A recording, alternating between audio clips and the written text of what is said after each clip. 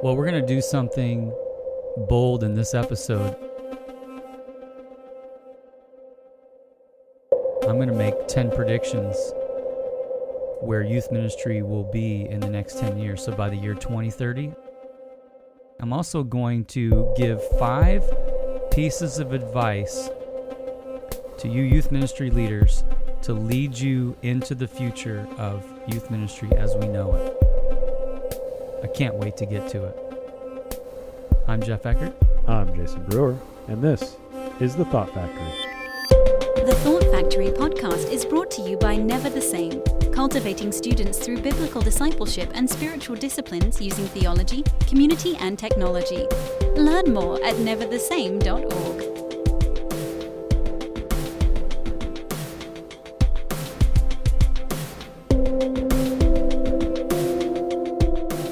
Right, well, we had an interesting episode last round. Jason, we talked about this piece of paper I found, and it had some predictions on it. It was very fascinating to see this piece of paper that you brought out from moving one office into another office, and you're just going through a bunch of papers, and it being the year 2020 at the time, you looked at what your prediction was for the year 2020 from the point of view in the year 2010, and it was fascinating. We talked not only that, we didn't just look at the year 2020, but also the year 2000 and what youth ministry was in that year. And it was an interesting conversation just to see where we've been, where we are currently. And this episode, we're looking at where we are going in the next 10 years. I decided in discovering that piece of paper, which we get into in the last episode, I want to encourage you to listen to that. It's really crazy, some of the things I thought might happen in 2020 and what actually happened, and you need to just find out for yourself. But I thought, well, it was maybe more than happenstance that I found that seminar that I did in 2010, which is what my notes for this piece of paper we're talking about. So why not do it again? So what I'm going to do today is give 10 specific predictions about where youth ministry and youth culture is going in the next 10 years between now and the year 2030. You may want to write these down, because in 10 years, when you are having a conversation with Jeff, whenever you see him, I'm sure it's one of your goals in life is to maybe have a conversation with Jeff Eckert. That you can say, hey, you remember what you did 10 years ago, and here are the predictions, and then you're able to look at it. And I'll say, I don't even know what you're talking about. What are you talking about? Because what's funny is I don't even remember. I mean, I remember doing the seminar in 2010 when I made those predictions, but I totally forgot I did it and forgot I had the notes. So it was kind of cool finding it in 2020, and so that's what we're going to do today is look ahead. Right. And that is what we are doing today. We are going to walk through the predictions. And Jeff, you had written out a number of them already, and I am not bringing anything to the table. I did not write out my predictions of what the church and what youth ministry would kind of look like in the next 10 years. And not in the next, like, as we progress to 2030, but I think by 2030, this is what youth ministry will look like. This is what the church will look like and operate like. And so you are more of the person who has the prophetic ways, so that's why we drew straws and I lost. No boy. So you're just taking yourself off the hook. Yeah, basically. Basically, I cannot be held accountable for anything that's being said or written about this and episode. When we wrap up too, I want to give 5 very specific things that I think every one of you leading and involved in youth ministry need to be thinking about and doing. So I want to mention that as well. And our next episode, Jason, is going to be fun. We're going to talk about students and conspiracy theories. I say that 2020 is a year that everybody became a conspiracy theorist, but it's definitely affecting students and even their, not just interactions with the world, but their theology and their interaction with faith. So we're going to be talking about that. That term, conspiracy theory, is being thrown around a lot, whether it's a good thing or a bad thing, whatever it is in your mind, how you perceive a conspiracy theory. We wanted to talk about not necessarily specific conspiracy theories, but how this prevalence of conspiracy theories is affecting the faith of students and their development and their transformation. And we wanted to just discuss what are some of the aspects of conspiracy theories that we may even look at and say, is that true? And then how does that apply to what we're trying to get students to understand and believe in, and that's the life of Jesus Christ, and to place their faith and trust in him as their savior. And the topic kind of came up because we have kind of noticed that if you start to question some things, that can bleed into a lot of other areas, and faith is not immune to this. And does Christianity all of a sudden get placed in the category of it's just a conspiracy theory? Right. And so we just wanted to discuss that in the next couple of episodes. As always, we are grateful for you to listen to this podcast. And if you have not done so already, please hit that subscribe button. It helps us out. It allows you to stay in touch with us and always get the most up-to-date episode. And we have something for you. If you go to neverthesame.org/trend report, you can download this beautiful copy of some research that we do every year annually with thousands of students around the country. It's called the Adolescence in the Church Trend Report. So it's available at neverthesame.org/trend report. And in that, you will find some great and helpful information to help you understand what students are really thinking and saying and believing and how they live. So we want to make that available to you as well. So let's dive into this 2030 and beyond prediction.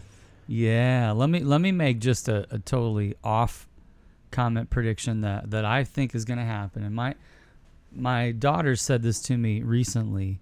They said, Dad, in the 90s, things were like super bright and colorful, and in terms of like clothes and just overall like everything I thought about, I'm like, cars and clothes and culture was so much more bold and colorful in the 90s. And what started to happen is you hit grunge, and then now everything is so monochromatic. You know, like what people wear is a lot of blacks, a lot of dull, dark colors. Even if you look at, just go out when you're driving and look at cars, you don't see, for me, bright colored cars. And I'm just going to say it right now, and maybe this is just a natural cycle of things, but I think by the year 2030, we're going to see a lot more boldness and color in our world when it comes to like clothes, fashion, cars, and everything. Because I think things are really boring right now, honestly. Well, the 80s is coming around, so that's it is. So the neon, but is that going to make another cycle?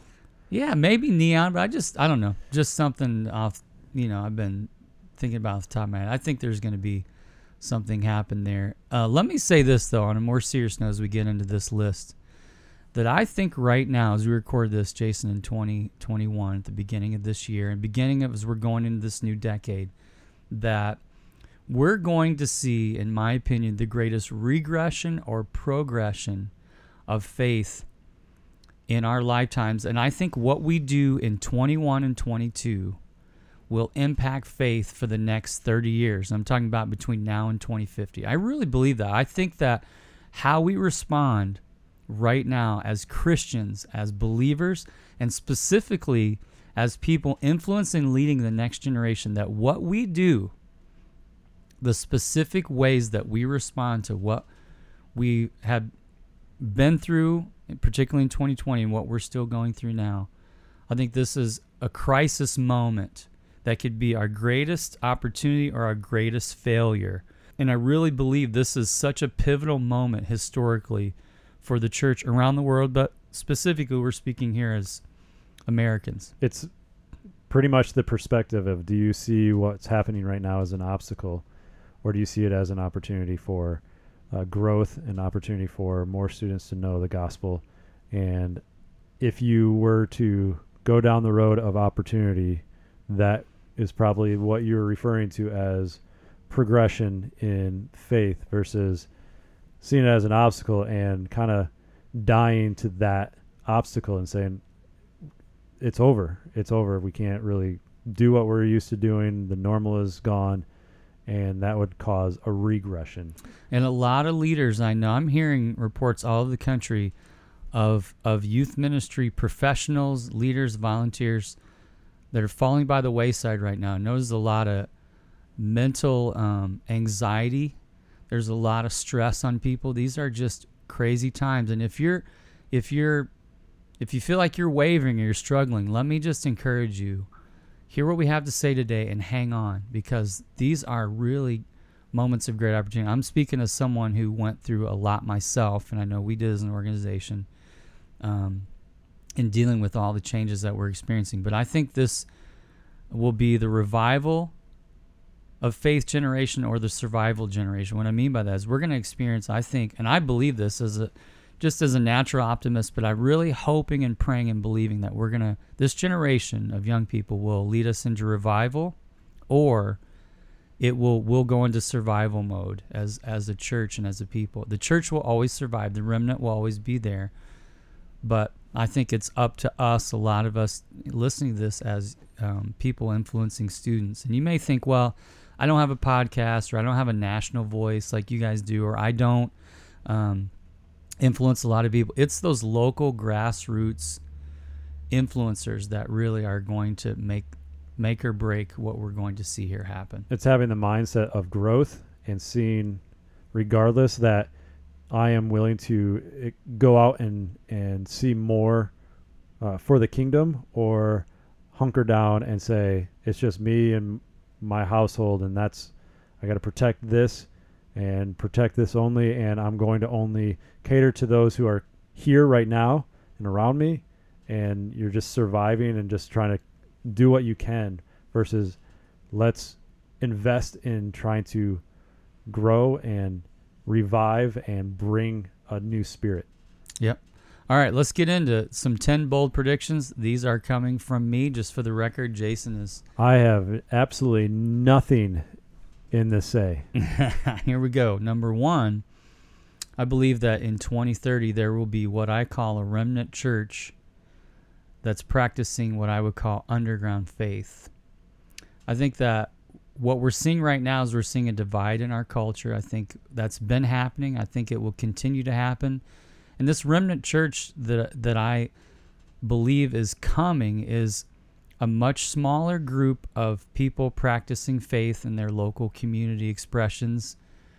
And I'm talking about primarily through local churches, but I know there's lots of different expressions, and I kind of laugh because American Christianity, we're always wanting to come up with new thoughts and ideas like micro-church and things like that. But I am talking about churches that are going to dig in on their traditional biblical values. I think that's what I'm calling the remnant church that is rising up. And I'm not talking about people that are in your face about it. And I'm going to use an example of a guy like John MacArthur, if you know who that is. Not a person that says, hey, we're going to do this and making a big, bold statement necessarily. But these are churches and people and leaders that are almost forced to go underground with their faith. And these are churches, I believe that remnant churches that really are standing strong and taking maybe quiet but very bold steps to really reinforce their traditional biblical values will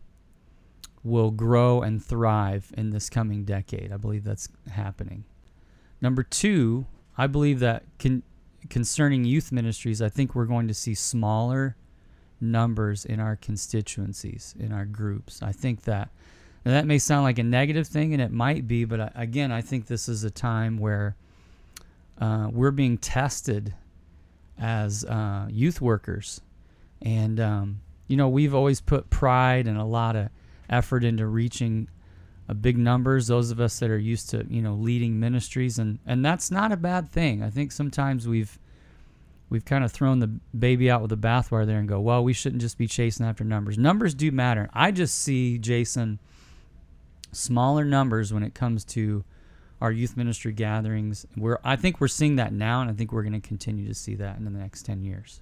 Number 3, I believe that attractional ministry will make a comeback. Now, we have seen what I would call the heyday, the glory day, so to speak, of attractional youth ministry models, which were, I would say, in the 90s going into the early 2000s. And then within the last 10, 15 years, we've seen a decline and a drop-off into what I would call attractional youth ministry models, meaning we're holding a big gathering at our church or youth center or wherever it might be, and students are being drawn into the centralized physical space where that's kind of the hub of youth ministry and their philosophy and everything they're doing.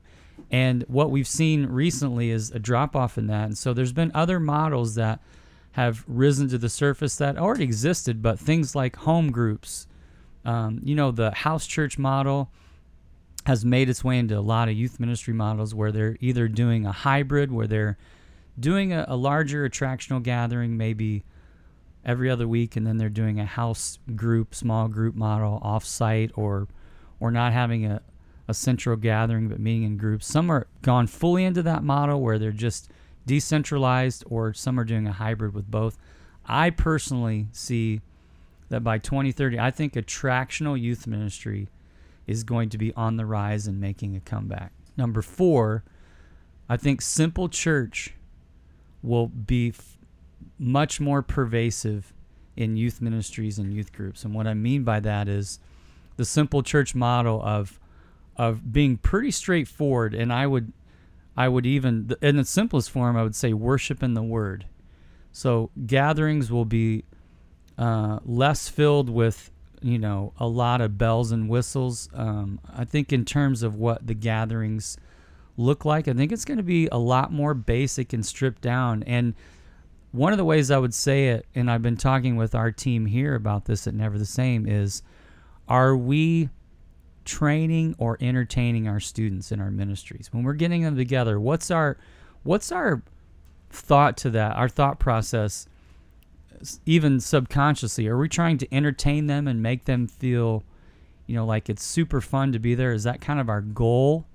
Or is it to really train them? And I believe that a more of a training mentality will be the prevailing edge of what youth ministry will look like in 2030, that there will be this simple church approach.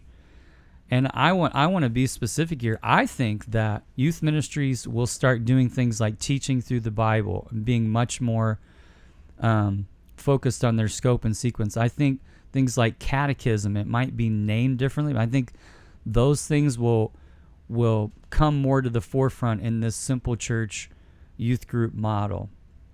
I think training is going to increase because of the need to not just present the faith and how the model that we use right now, where it's an adult kind of presenting to the audience of students in regards to some sort of truth in the Bible and how it applies to their life, and versus giving them actual handles to be able to interact with their friends and their classmates and their family, whoever it may be, to be able to legitimately share their faith, legitimately live out their faith, legitimately be trained into operating as a Christian in a world that is completely against Christianity.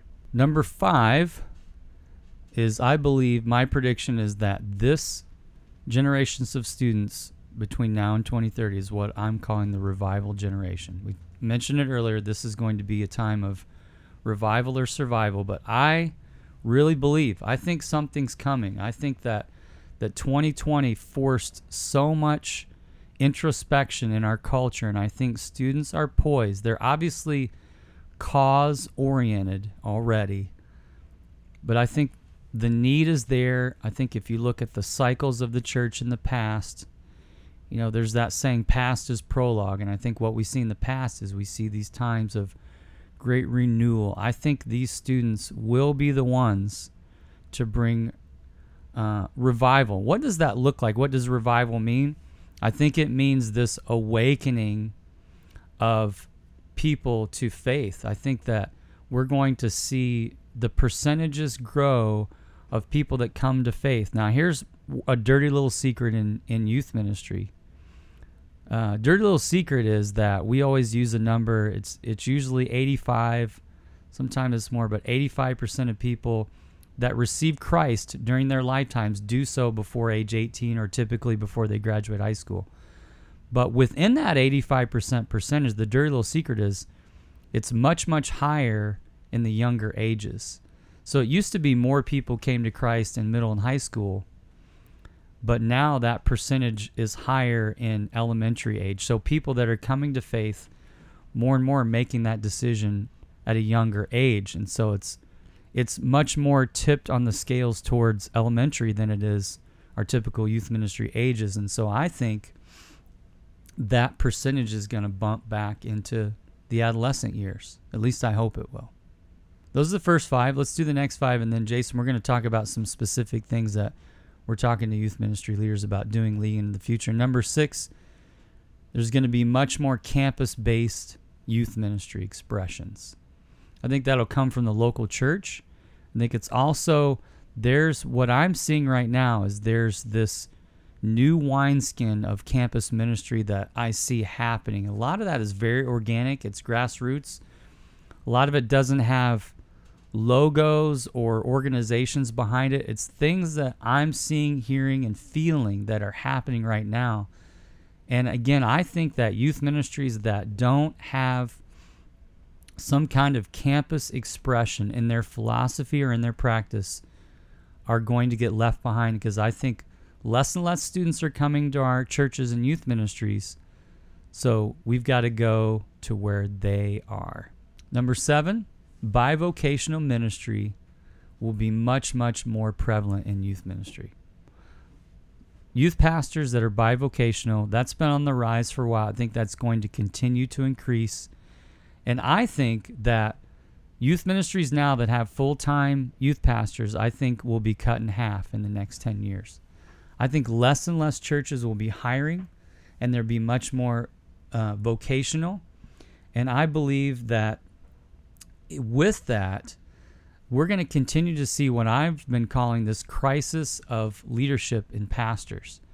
Jason, we've talked about this, but there's less and less of a pool to draw from when we get asked all the time individually and as a ministry, hey, give us some youth pastors out there. And 20 years ago, I could give you a huge list. 10 years ago, I could give you a pretty good list. 5 years ago, okay list. Now, when I think about all the youth pastors that we know out there, that list is getting shorter. It's kind of a sad situation, especially for those that we know, because they're probably listening going, I wonder if I'm on Jeff's list. I didn't say good. I just said youth pastors we know. I mean, there's a lot of great. There is a lot of great youth pastors that we do know. With. But yeah, we get asked often from churches as turnover is high and one person moves on to another position or another church, and the church is in a relationship with us and saying, hey, what are some names that we could, seek out? And yeah, that list, it still has names on it, but it just seems to be getting shorter and shorter, or it's less likely to come to mind of like, oh, so-and-so is available, or this role would be really good for so-and-so. And there's multiple factors to that, but yeah, it's harder to find solid youth pastors. And churches just are looking, and there's not a lot of people available. And so a lot of youth pastors, they're already in a role, so to disrupt them, we're even talking about the younger in college that are interested in youth ministry, the post-grad that may be interning. Just seems like the number is less and less. And I'll give you an example. I think on this one, Jason, what we're going through right now with COVID and what that's done to society, but I'm going to talk about the church, will be a defining moment for vocational youth ministry. And I'll tell you another one that happened, and that was in between 2008 and 2010 when we had the Great Recession. When we had the Great Recession, what happened was I noticed it anecdotally, and I have some data to back it up from one particular denomination. But I saw less and less churches hiring, or the first staff people to go were people in next-gen ministry, particularly youth ministry. And I saw that more and more, and then they never rehired. Once that recession was over and, their giving went back up, a lot of those churches didn't rehire. Now, example of that is the denomination I know. In 2008, they had 2,200 youth pastors full-time. Wait, hold on. The denomination or the church? The denomination, okay. a certain denomination, they had 2,200 full-time youth pastors in 2008. In 2010, at the end of that period of recession, they had 800 full-time youth pastors. And in the year 2020, they had that same amount, 800. So what happened there, I think, is indicative of what's happened in general with churches and vocational youth ministry. Is they went from 2,200 to 800 within a 2-year period, and then they never bounced back up. They never, not just didn't get back to the 2,200, but they didn't grow at all. And I think what's going to happen now, between people dropping out due to anxiety or budget cuts, due to COVID and all the changes we're seeing, I think churches, we're going to see another bump down in the number of vocational youth ministry people that we see out there. Therefore, I think that's what happened now in COVID, is it's going to accelerate this trend towards more. If churches are hiring, they're going to be much, much more in the bivocational area. Or the multiple youth pastors at the same place. It might be you had a handful or a couple, and now it's more one who's splitting ages, or they are full-time, but they are now between, kindergarten all the way through high school or something like that, where it's not even bivocational, where they work at the church part-time and another job outside the church, but it's their time has now split between ages because there's less people to do those roles. Yeah. Number 8, my prediction by 2030 is half the churches now that have any form of youth ministry won't. So there's some churches that don't have any youth ministry expression, but I predict in the next 10 years that of the churches that have youth ministry now in 2021 won't have them in 2030. And there's different reasons for that, but I think that churches have kind of lost sight, and I think some of them are in a downward spiral where they've already not been reaching the next generation, and so it's really hard to get out of that downward spiral. And so I think we're going to see more and more churches drop, not intentionally. I think some reluctantly. They're just going to see their youth ministries go away. When the students don't show up and you're making decisions, it's different than children's ministry, where the parent is bringing the children into the house of worship.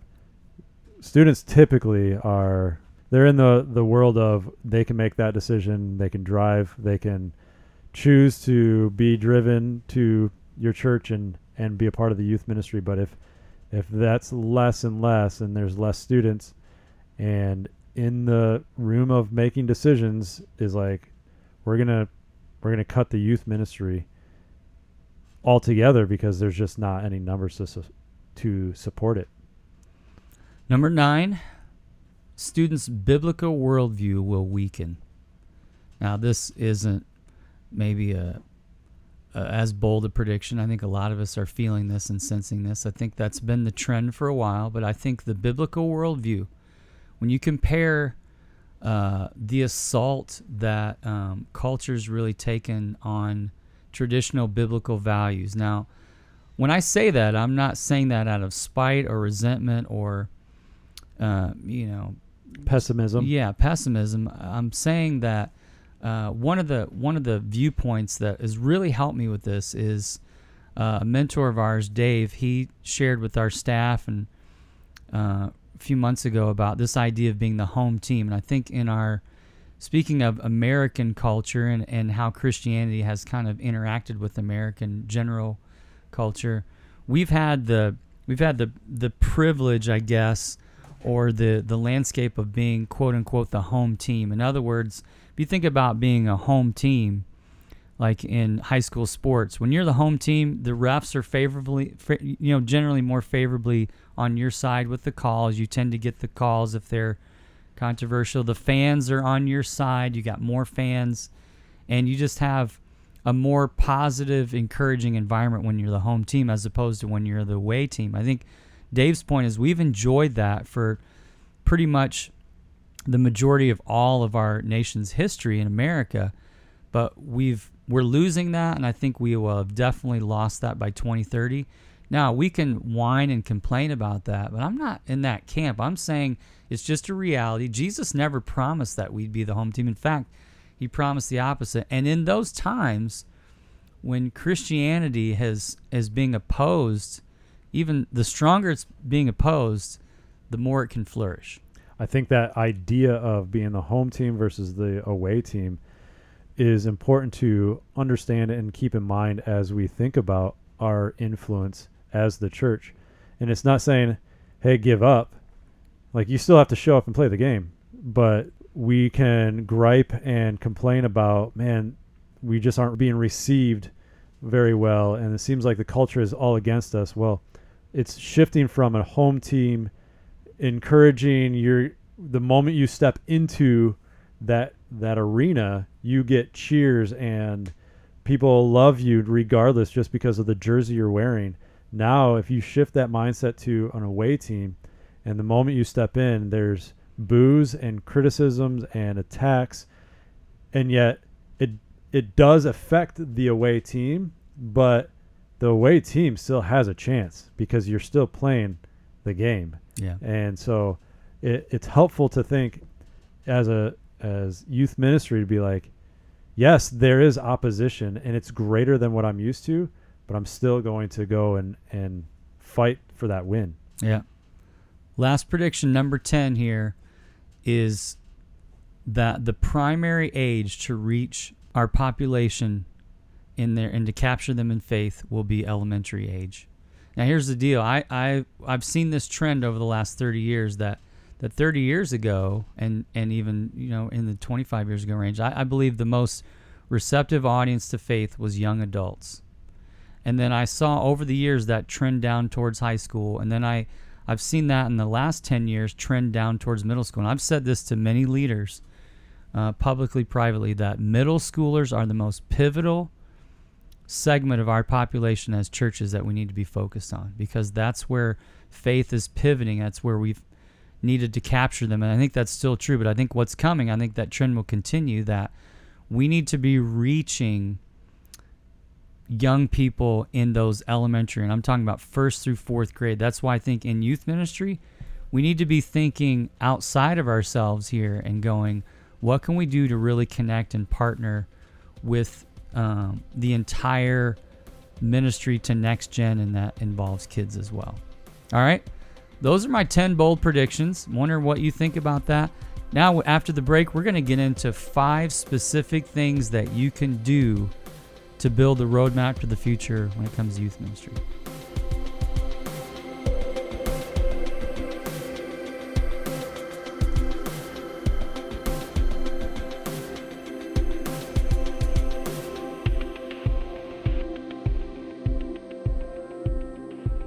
All right, we're going to get into these 5 specific things that I want to encourage you to do to lead your youth ministry into this future. Number 1 is this: double down on next gen in your budgets.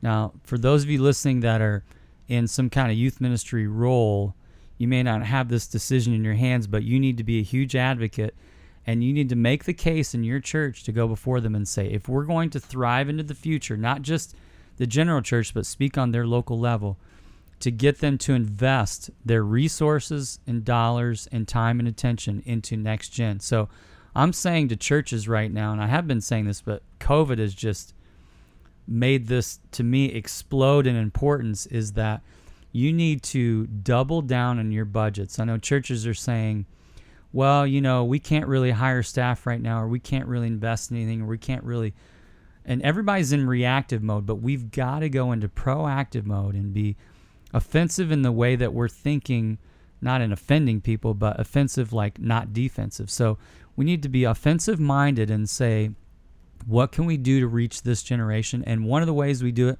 very and most specifically is in your budgets, hire for growth. Don't hire for where you are, hire for growth. Even thinking about what you're going to be able to spend that money on.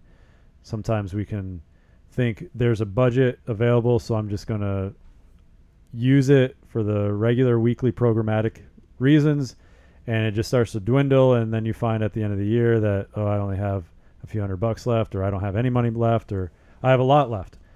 But what are some of the intentional things to think about with your budget to spend that money on, to go, what is going to grow this ministry? What do I need to spend my investment on so that there is a return on that investment? And let me be specific to give you some ammunition for this, is if you haven't read this book, there's a book called Growing Young, which is a great book put out by Fuller Youth Institute. And that book really, I think, gives some tangible data for you to go to the powers that be and say, we've got to invest in next gen, because here's the reality.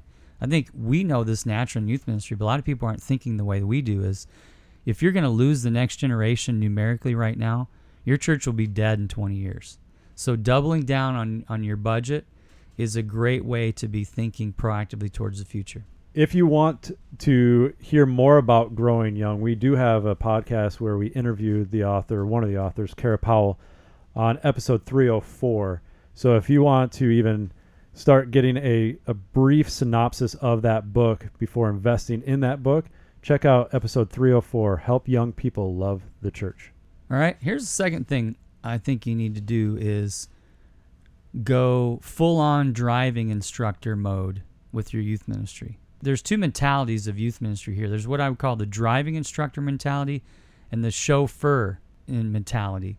And when it comes to how we run our youth ministries that are chauffeur-driven are ones where adults are up front, adults are in charge, adults are driving the ideas and the content and the direction, and they're pretty much leading everything, and the students are just kind of showing up and receiving. And then the driving instructor mode is more of an idea that our job as youth leaders is to sit in the passenger seat, allow and teach the students to drive, and we're guiding them along the way. And I will say this right now, youth ministries already that are chauffeur-driven youth ministries, so to speak, in their mentality, are dying and declining. There's no life there. There's no numbers there. There's no energy. Even spiritual growth, I think, is attached to that, because students they can go anywhere to show up and be entertained. I mean, they can just sit in their phone at home. Why go anywhere? But if they're engaged, if they're involved, if they're leading it, if they're leading worship, if they're bringing the ideas to the table, if they're actually involved in things that are significant and matter, that's a driving instructor mentality. And I think that youth ministries that are not in full-on driving instructor mentality mode will cease to exist in 10 years. This also falls under the category of training, giving them opportunities to lead worship, opportunities to lead aspects of the ministry that you use to put on a program, or welcoming, or whatever it is, hospitality. There are a number of ways that students can lead, even in the small group setting, where you are training them to express their faith certain ways. Because we have students that are interested in so many different things, and one person may be very vocal about their faith, another person may not, and may feel more comfortable in a different setting. Are you allowing your space to have multiple opportunities for a variety of students that express their faith differently? Number 3, go campus ministry mode. And what's happening more and more that we've seen is students less and less are coming to our youth ministries. They're less and less coming to our churches and to our youth gatherings and our youth centers. And what we need to be doing is going to where they are. We've talked about this over and over on this podcast and in our ministries, but 98% of our population is on a school campus when it talks about student life around the United States. That's where they are. Even with the growth of homeschooling, as schools are still gathering, and this is starting to come back now from COVID as we record this, but I just believe that if you don't have the campus as a focus in your philosophy and in your application and your operation of your youth ministry, you're not going to survive. So you've somehow got to be connected to a campus ministry, or you've somehow got to be involved in something unique that you're doing. Of course, here at Never the Same, we have something called Claim Your Campus. It's not really a ministry, an organization, it's a movement, and it's student-led prayer where students meet once a week at their school to pray. But even an engagement, something like that, or FCA, Youth for Christ, there's lots of different expressions out there, but other ways that you can be involved, but get involved in your local campus. Number 4, don't compromise on Scripture. Think going into the future, we're going to be more and more tempted to compromise on our stance, our teaching, our view, and how much we are involving and engaging Scripture in our ministries with our students. One of the ways you can do this is think about how much Bible do you have involved in your ministry. Are you encouraging and providing resources and support for students to be reading the Bible, and not just spoon-feeding it to them once a week, but actually getting them involved and engaged? And don't back off on those difficult passages. Don't back off on those difficult topics.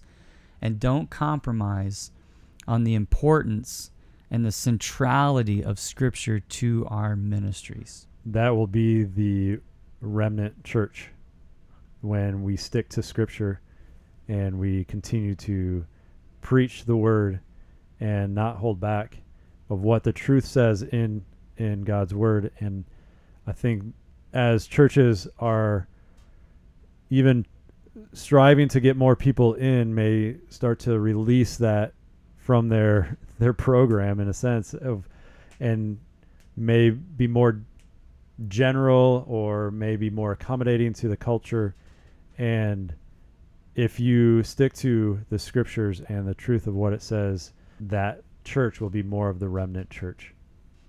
Last thing, and this is maybe the most important, and I hope you hear this one, is number 5 is take risks.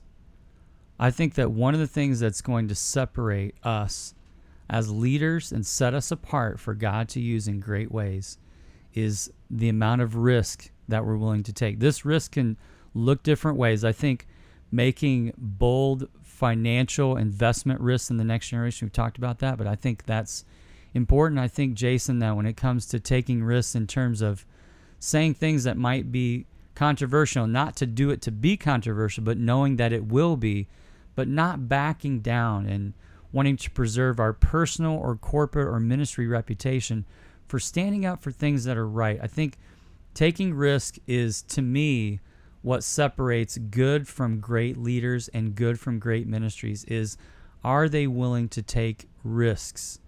And Helen Keller has a great quote about risks, and she says this. Helen Keller said, "Security is mostly superstition. It did not exist in nature, nor do the children of men experience it. Avoiding the danger is no safer in the long run than outright exposure. Life is either a daring adventure or nothing." And that's so powerful to think about, that security is superstition. If we've realized anything in 2020 is that there is no security. And there is a superstition. I think there's an idol in our camp, and that idol is safety. You know, we've risked everything for safety, and we've compromised and lost so much. Now, should we try to be safe? Of course we should, but are we going to allow that to take away any opportunity for advancement or growth or bold faith? We've got to think about that balance during these days. In Hebrews 11:6, Scripture says, "Without faith, it is impossible to please God." And we've got to have faith during these days. Let me say to you that risk is so important that you need to venture out and to not play it safe right now. Your life, your ministry, the opportunities, they're too short. You've got to go for it and be a risk taker. If there's anything I say to leaders that resounds within me over and over is the risk that you take will determine the influence that you have. So don't be afraid. In this season that hopefully maybe is coming to an end with all the shutdowns and lockdowns and changes, and we're definitely going into a new future, be a risk taker. The Thought Factory podcast is brought to you by Never the Same, whose vision is to see new generations transformed in Christ to further the kingdom of God. Learn more at neverthesame.org.